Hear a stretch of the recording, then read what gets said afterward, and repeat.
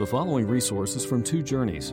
Two Journeys exists to help Christians make progress in the two journeys of the Christian life, the internal journey of sanctification and the external journey of gospel advancement. We do this by exporting biblical teaching for the good of Christ's church and for the glory of God. Please visit twojourneys.org for more resources. Amen. Please take your Bibles and open to Psalm 110. This supernatural book that you carry around with you, you don't even realize all the things that are in here. I know I don't. And as I continue to grow as a Christian, I'm astonished by all the light that flows from this book. And it testifies to Jesus Christ. The spirit of prophecy is the spirit of Jesus Christ. And as we look at Psalm 110, we continue our study of messianic psalms, of psalms which testify to Jesus Christ.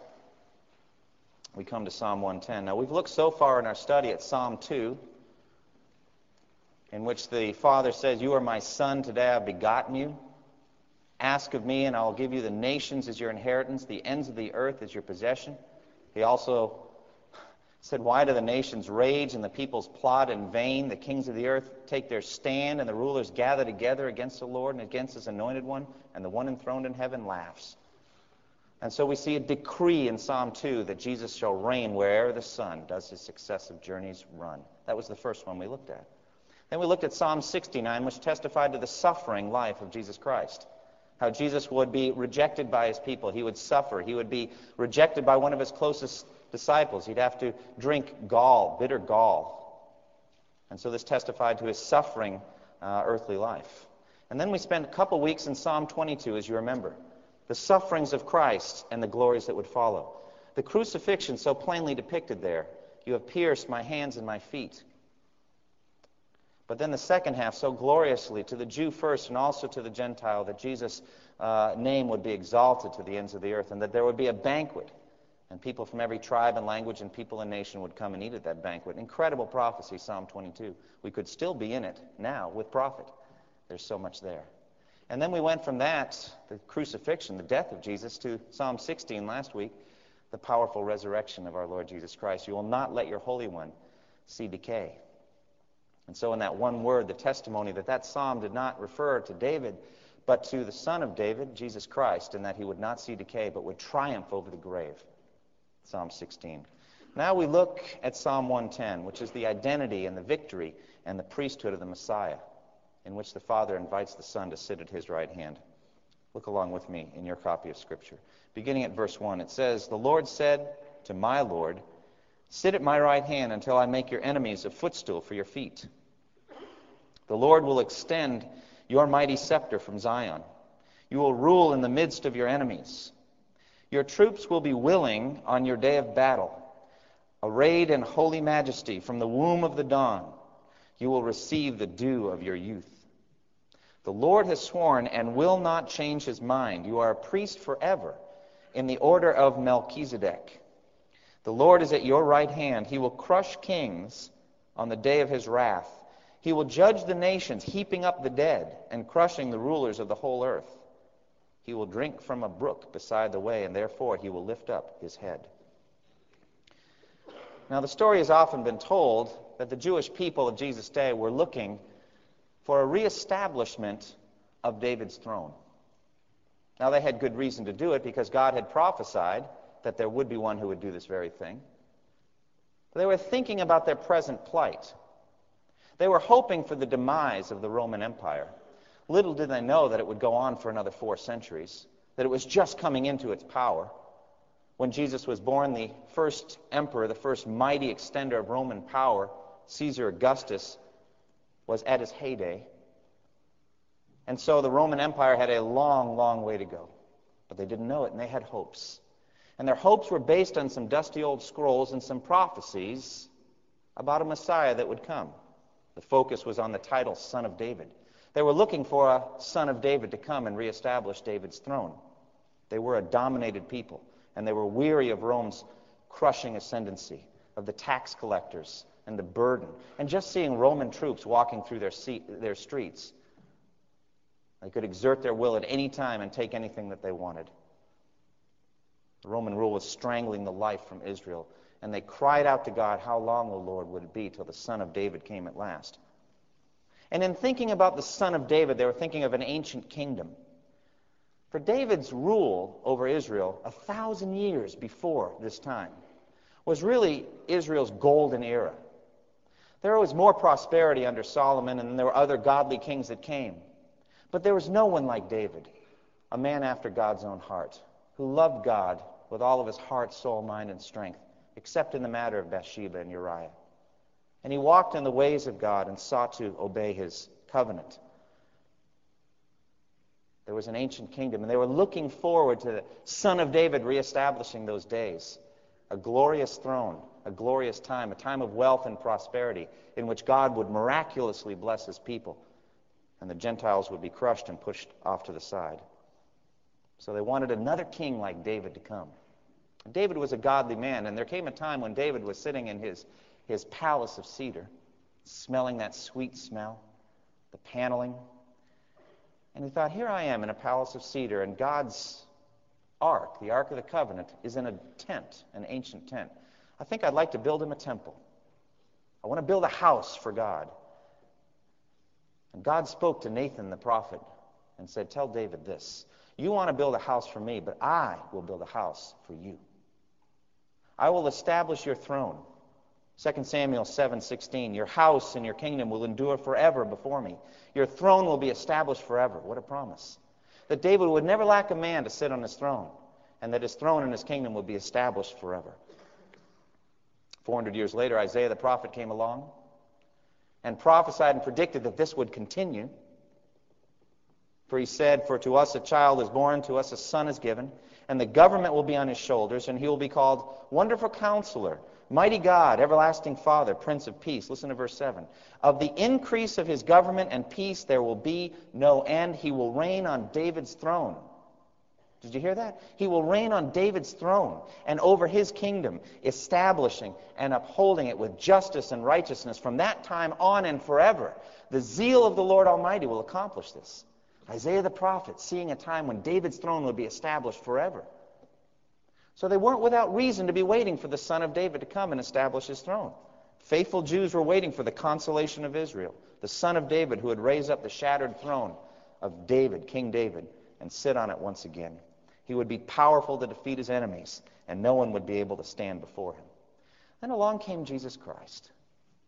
And as he ministered, and as he began to do miracles, and do astonishing things, and speak and teach in a way that no one had ever heard before, they began to wonder, and speculation came around. A couple of blind men sitting by the side of the road here that Jesus is walking by, Matthew 9:27, and they call out to him, have mercy on us, Son of David, they said. Jesus is the Son of David, so they thought. Matthew 12:22 and 23, they brought him a demon-possessed man who was blind and mute, and Jesus healed him so that he could both talk and see. And all the people were astonished and asked, could this be the Son of David? So they thought Jesus might be the Son of David. Matthew 15, leaving that place, Jesus withdrew to the region of Tyre and Sidon, and a Canaanite woman, a non-Jew, a Gentile, calling out to him, Lord, Son of David, have mercy on me. My daughter is suffering terribly from demon possession. And Jesus heals and heals and heals, one after the other, and they're thinking, I think this is the Son of David. It's got to be. Where else does this power come from? And it came to an apex at the triumphal entry in Matthew 21:9. The crowds that went ahead of him and those that followed shouted, Hosanna to the Son of David. Do you know what Hosanna means? Do it now. Save now, Lord. Now's the time. Establish your throne, Son of David. Blessed is he who comes in the name of the Lord. Hosanna in the highest. He's got to be the Son of David.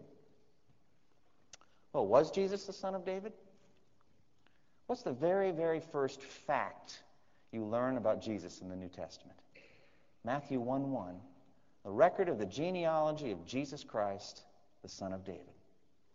Right from the start, Matthew tells us he is the Son of David. No question about that.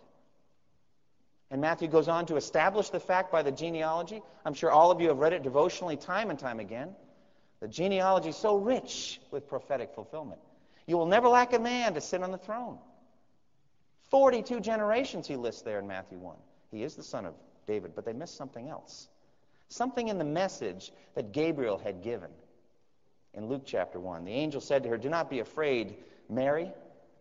You have found favor with God. You will be with child and give birth to a son, and you are to give him the name Jesus. He will be great and will be called Son of the Most High." What does that mean? Son of God.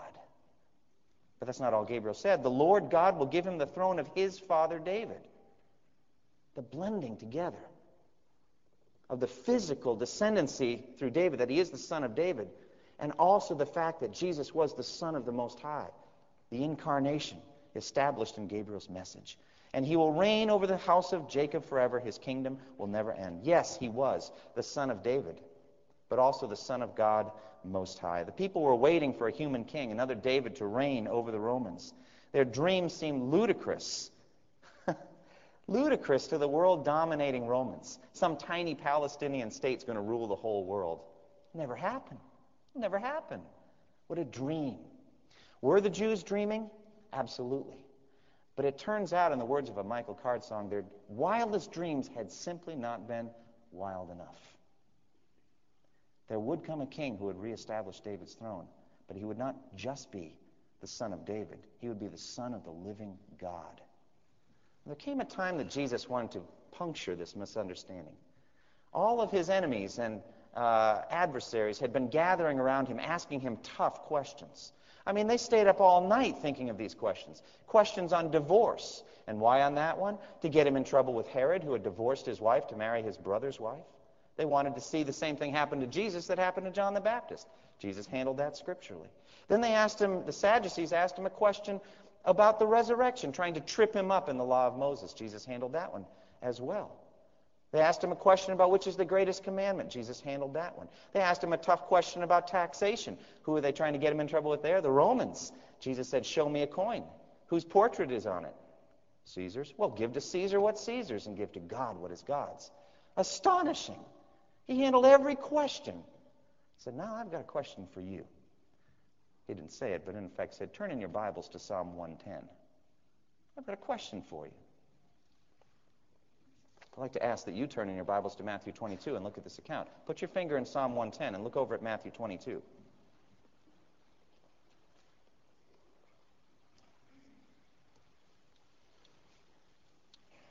Matthew 22, 41 through 46.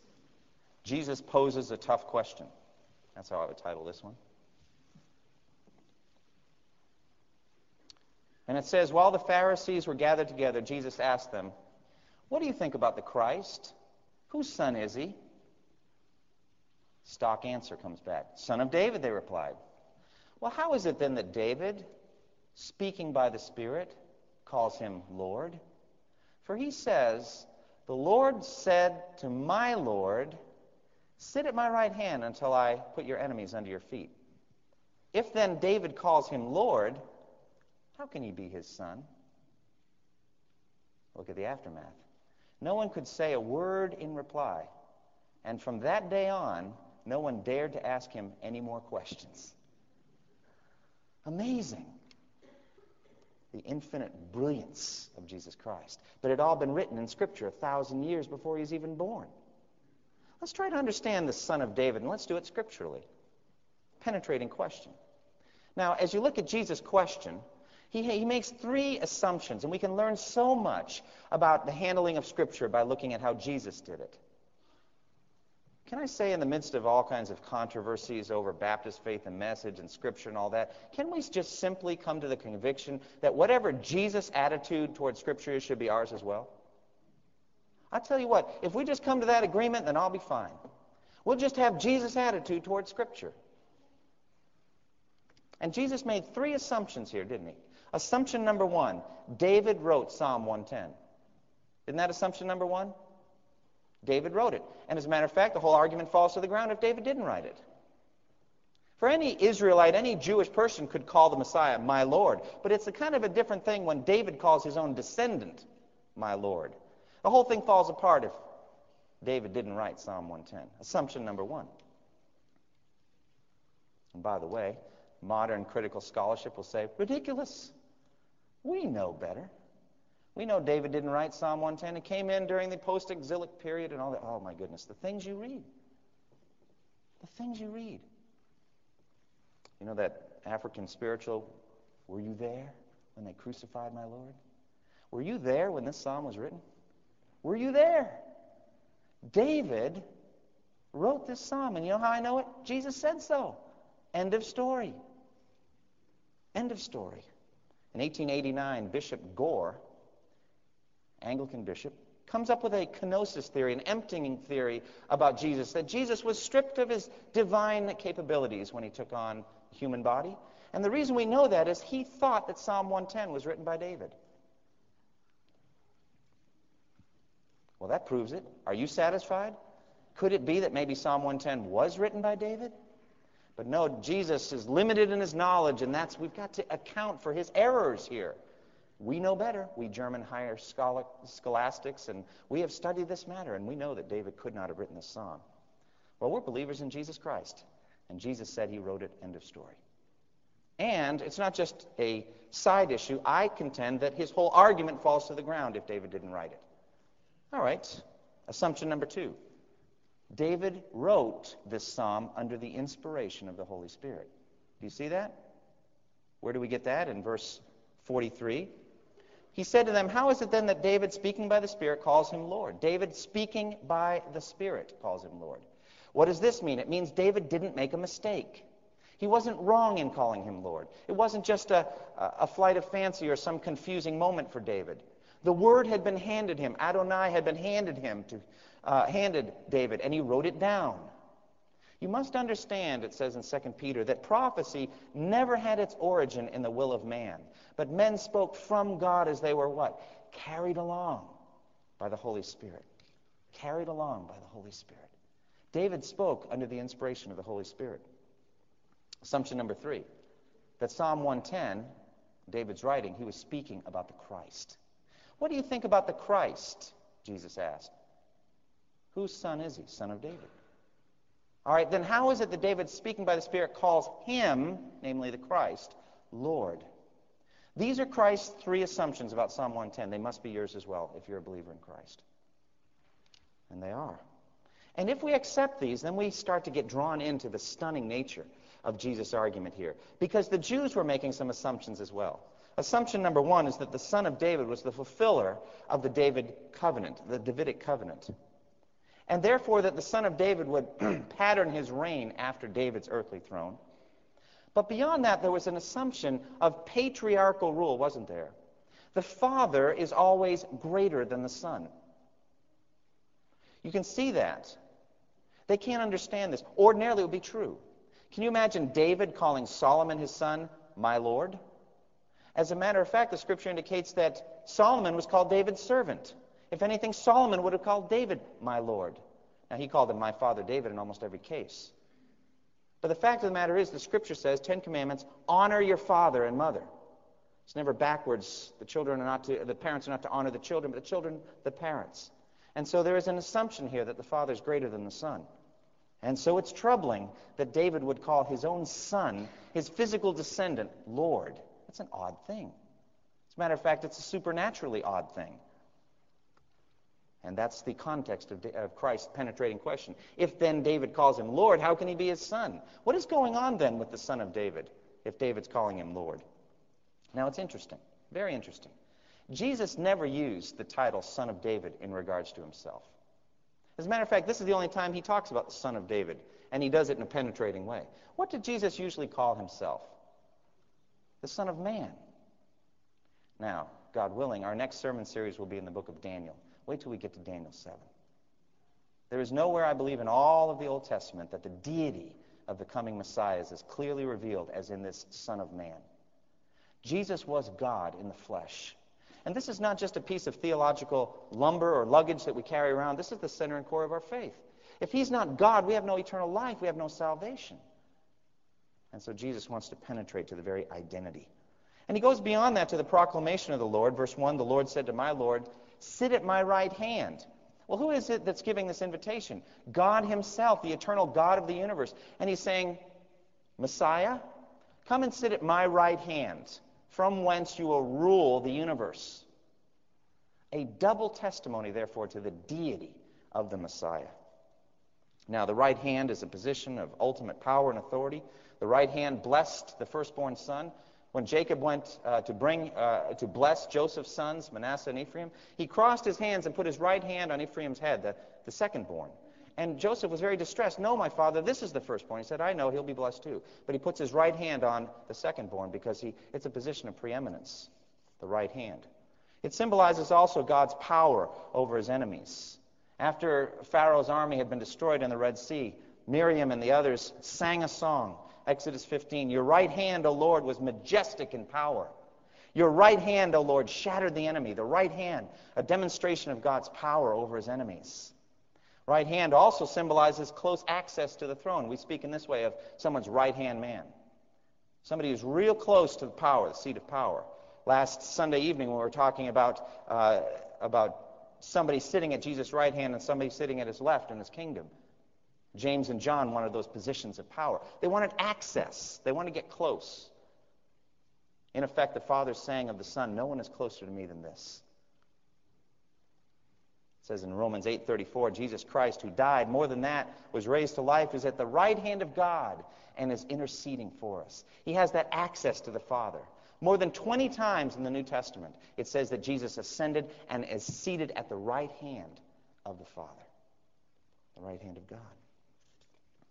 And so Jesus sits on God's right hand, and he's at God's right hand that his enemies may be destroyed. And this leads us to the irresistible advance of Christ's kingdom. The identity is clear. Christ, the Messiah, is God. He's the Son of God. He's somebody worthy of David's worship. David will worship his Son and honor him and give him praise. He is God in the flesh. But then we see the irresistible advance of the kingdom. Verse 1, he says, sit at my right hand until I make your enemies a footstool for your feet. This is the Father's zeal for his Son's glory. The Father's aflame with zeal for the glory of the Son, just as the Son was aflame with zeal for the glory of the Father. Jesus lived and breathed and even died for the glory of the Father. And now the Father lives for the glory of the Son. Sit at my right hand until I make your enemies a footstool for your feet. Now, what is this footstool? What is this putting the enemies under the feet? Well, in the ancient Near East, when a king would conquer his enemies, the kings that were conquered would come and lay down on the ground, and the conquering general, the conquering king, would put his foot on the neck of his adversaries, showing total domination over them. We see this in Joshua 10. Joshua says, open the mouth of the cave and bring those 5 kings out to me. And so they brought the 5 kings out of the cave, the kings of Jerusalem, Hebron, Jarmuth, Lachish, Eglon.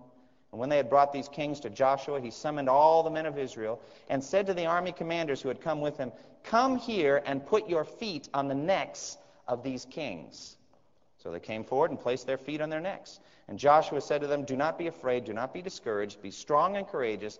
This is what the Lord will do to all the enemies you are going to fight. So in effect, the Father's saying every last one of them are going to submit to you, Christ. Every last one of them are going to come and become a footstool for your feet. And by the way, this picture of total submission works for us as well. Who is our gravest enemy now? Is it not the devil, the roaring lion who seeks someone to devour? And Romans 16, verse 20 says, the God of peace will soon crush Satan under your feet. Aren't you looking forward to putting your foot on his neck? I'm looking forward to that moment. It's going to be special. But he's our enemy. And all of Christ's enemies will receive this kind of treatment. This is the zeal of God to crush Christ's enemies. And it's burning with the brightest flame. The zeal of the Lord Almighty will accomplish this, it says in Isaiah 9:7. Because Jesus was willing to take on a human body and give himself even to death on a cross, therefore God exalted him to the highest place and gave him the name that is above every name, that at the name of Jesus every knee should bow in heaven and on earth and under the earth, and every tongue confess that Jesus Christ is Lord to the glory of God the Father. And the Father's zeal is going to advance this scepter. He says, the Lord, verse 2, will extend your mighty scepter from Zion, and you will rule in the midst of your enemies. When I was on a mission trip in Kenya, I saw the president of Kenya. He drove by. I was in a small village called Moy's Bridge, and as the president was driving by, he waved to me. I think it was because I was the only non-Kenyan in the crowd. You can imagine why I would stand out. But he pointed at me and he waved. And I smiled. And I saw that he had a stick in his hand. And I asked the Kenyan pastor about it, and he said, that's the Mzee stick. Mzee means a ruler, an elder, a leader. It was a symbol of his authority.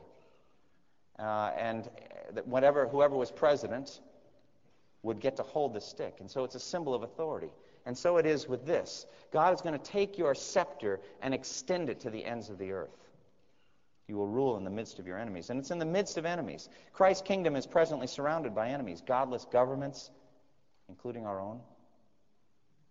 Unbelieving people, false religious systems, materialistic forces, worldly philosophies, and behind all of it, the devil himself. And the Father's going to extend Christ's reign despite all of this adversarial opposition. But then in verse 3, we come in. Your troops, it says in the NIV, your troops will be willing on your day of battle. Literally, it says your people will be willing in the day of your power. The context here is definitely of the advance of a kingdom. And we who have believed in Jesus Christ, we are his people. And we will be, it says, willing when he needs us. Willing on the day of battle to say, yes, sir. Whatever you command, I will do. I want to advance your kingdom. I'm available for you. No one who's enlisted in the army does so except to please his commanding officer. Anything the commanding officer asks, he will do. And it says of them, they are arrayed in holy majesty. From the womb of the dawn, you will receive the dew of youth. You can picture just a mighty, strong, energetic army ready to go, willing on the day of Christ's battle. Stop and ask yourself now, am I willing on the day of his battle? Am I available as a warrior for Christ? Talk about that more in a minute. Our king is a mighty warrior. Verse 5 through 7 talks about his final victory. The victory is predicted and described. It says, the Lord is at your right hand. He will crush kings on the day of his wrath. He will judge the nations, heaping up the dead and crushing the rulers of the whole earth. He will drink from a brook beside the way. Therefore, he will lift up his head. The Father's power now is available to the Son. The Father is now at the Son's right hand, ready to conquer his enemies. Victory is secure. And the kings are assembled, and they will one after the other submit to the reign of the Son. Now we're seeing that over 2,000 years of history. All those that have opposed Christ, they're vanquished one after the other. But there will come a day in the future when all the remaining kings will be assembled at a place called Armageddon. It says in Revelation 16:16, then they gathered the kings together to the place that in Hebrew is called Armageddon. All the nations who oppose Christ and rage against him assembled for destruction. And that destruction is described in Revelation 19 when the Son, Jesus Christ, returns on a white charger for glory and for victory. And they will crown him at that point with the crown of all the nations. His kingdom will endure forever. And that's what happens to his adversaries. The final image in Psalm 110 is that he will drink from a brook beside the way, and therefore he will lift up his head. Victory is complete. Christ reigns, and he's satisfied. He enjoys that drink. The battle is over. Well, we've established the identity of the King, the coming Messiah. He is God in the flesh. We have talked about the extension of his reign, his scepter going out from Zion, that's Jerusalem, to the ends of the earth. And then the final victory over his enemies. The kings arranged and then crushed, conquered in heaps. And then he drinks a deep, satisfying drink. The victory's his. We skip one verse, did you notice? Verse 4. Right in the middle of this comes this strange prediction. The Lord has sworn and will not change his mind. You are a priest forever in the order of Melchizedek. What in the world is this? I grew up in the Catholic Church, and every week I heard about the gifts offered by your servant Abel and the bread and wine offered by Melchizedek. Who is Melchizedek? And you may be asking, who is Melchizedek? But right in the middle of Psalm 110, this is an immensely important verse. Why do I say that? Because an entire chapter of Hebrews 7, is dedicated to this one verse. The Lord has sworn and will not change his mind. You're a priest forever in the order of Melchizedek. Now, up to this point, we've been thinking about Jesus as a king. But now he comes in as a priest. He's not just a king, but a priest. And his priesthood is established by the will of the Father. The Lord has sworn and will not change his mind. Established by an oath, it is unchangeable and it is eternal. You are a priest forever in the order of Melchizedek. Now, the writer to Hebrews points out that the Levitical priesthood was not an eternal priesthood. Each priest reigned until he what? Died. But if we could have a priest who could conquer death, now he could be an eternal priest. And so Jesus, through his resurrection, has gained for himself an eternal priesthood in the order of Melchizedek. Now, who is Melchizedek? Genesis 14, it says, Then Melchizedek, king of Salem, brought out bread and wine. He was priest of God Most High, and he blessed Abram, saying, Blessed be Abram by God Most High, creator of heaven and earth, and blessed be God Most High, who delivered your enemies into your hand. Then Abram gave him a tenth of everything. There it is.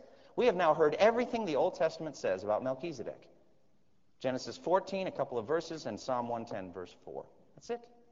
And yet he is the focal point of the argument of the writer to Hebrews, that Jesus is for us a priest king, joined together forever. Hebrews 7 says, This Melchizedek was king of Salem and priest of God Most High.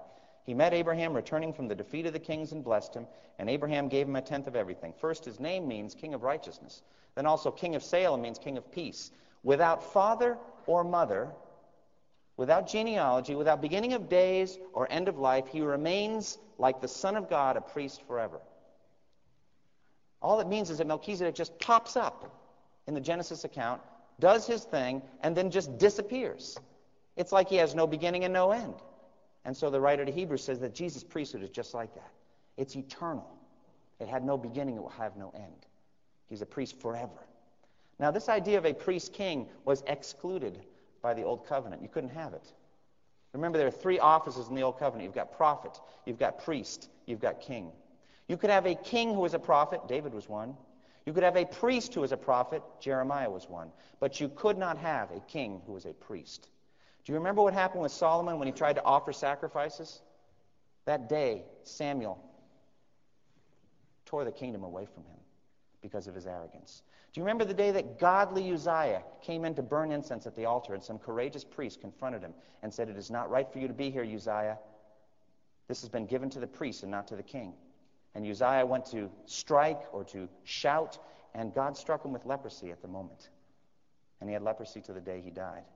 And they hustled him out of the temple and said, indeed, he was happy to go because God's hand was against him. You cannot have a king who is a priest in the Old Covenant. And therefore, we must have a new covenant, and so we do. We have a whole new covenant, and Jesus is a priest in the new covenant. An eternal priest who brings for us a sacrifice that will never end.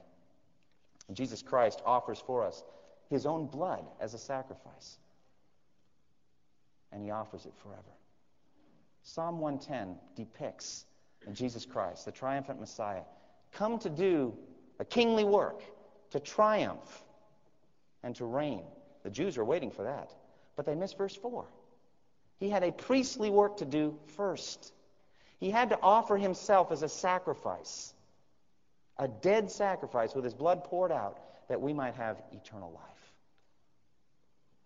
Now, what is the application of this psalm for us today? First of all, understand, these words were written 1,000 years before Jesus was born. The supernaturally accurate predictive prophecy of Scripture is its greatest testimony to its divine origin. Every day you hold in your hands a supernatural book. I hope it's every day. And that you open it up and read it and take in its words because they come from God. David was speaking by the Spirit when he wrote these things. And the Spirit has something to say to you today through them. First application, just the beauty and the perfection of Scripture. The second is how Jesus handled Scripture. His entire argument turns on one word in the Hebrew, my Lord. Are we too careful, too meticulous with Scripture? Looking at it too much? Thinking about it too much? No, the other way. We don't deal with it carefully enough. We don't study to show ourselves approved unto God, workmen who do not need to be ashamed, but who correctly handle or rightly divide the Word of God. Jesus was accurate in his handling of Scripture and careful. Thirdly, the certainty of Christ's final triumph. Someday, Jesus will reign. Now, how is that applicable to us today? What would you say is the number one news story these days? Is there a second news story? I'm not sure that there is. Do you realize that someday Jesus is going to reign? And that's not uncertain at all. There's not going to be any recount. There'll be no Chad. Do you understand that? There's no Chad involved in the establishment of Christ's kingdom. It's a done deal. The Father's decreed it, and the zeal of the Lord Almighty is going to accomplish it. It's a certain thing. And therefore, if you are a Christian, you've signed on the winning side. You're guaranteed of having your man rule, and he will rule forever and ever. Rejoice in that, because it's a righteous rule. It's a righteous scepter. Fourthly, the battle is not done yet. Does he reign on earth as he does in heaven? No. And so therefore, we've got to go to verse 3. His troops are supposed to be willing on the day of battle. Are you willing? Are you willing to have a wartime mentality? Are you willing to think of yourself as a warrior? Are you willing to deny yourself certain pleasures and comforts and privileges that Jesus may be established as king over the earth?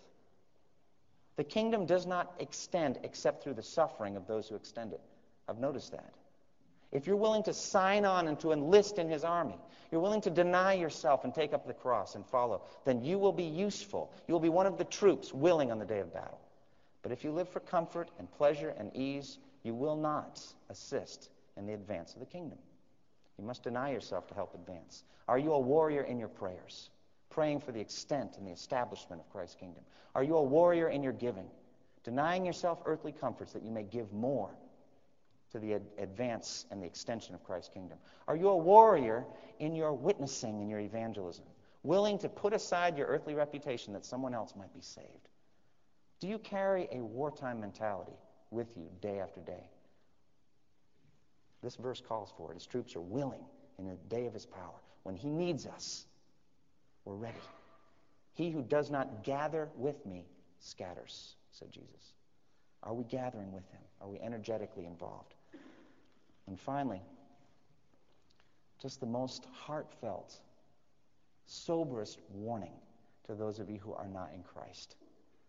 Do you see what these verses say about Christ's enemies? They will be crushed. You say, well, that's not the loving Jesus that I know. Well, may I say to you that the Scripture testifies to who Jesus is? We can't put Jesus together in our imaginations. He will crush his enemies. Don't be his enemy. That's the warning here. Don't be his enemy. Don't vote against him in the coming of his kingdom. You say, I don't feel like his enemy. It doesn't matter. Satan deceives us. The fact of the matter is are you relying on Christ's righteousness alone for your salvation? Have you turned to Christ and put your trust in him? And is he your king? Does he rule over you? And those times when he doesn't rule over you by his command, do you grieve over them and wish it were different? Are you his child? You could say, well, I have too much sin. He'll never accept me. He is a priest in the order of Melchizedek, and his blood is sufficient for all of your sin, sufficient to cleanse you top to bottom. Come to Christ today. Close with me in prayer, please.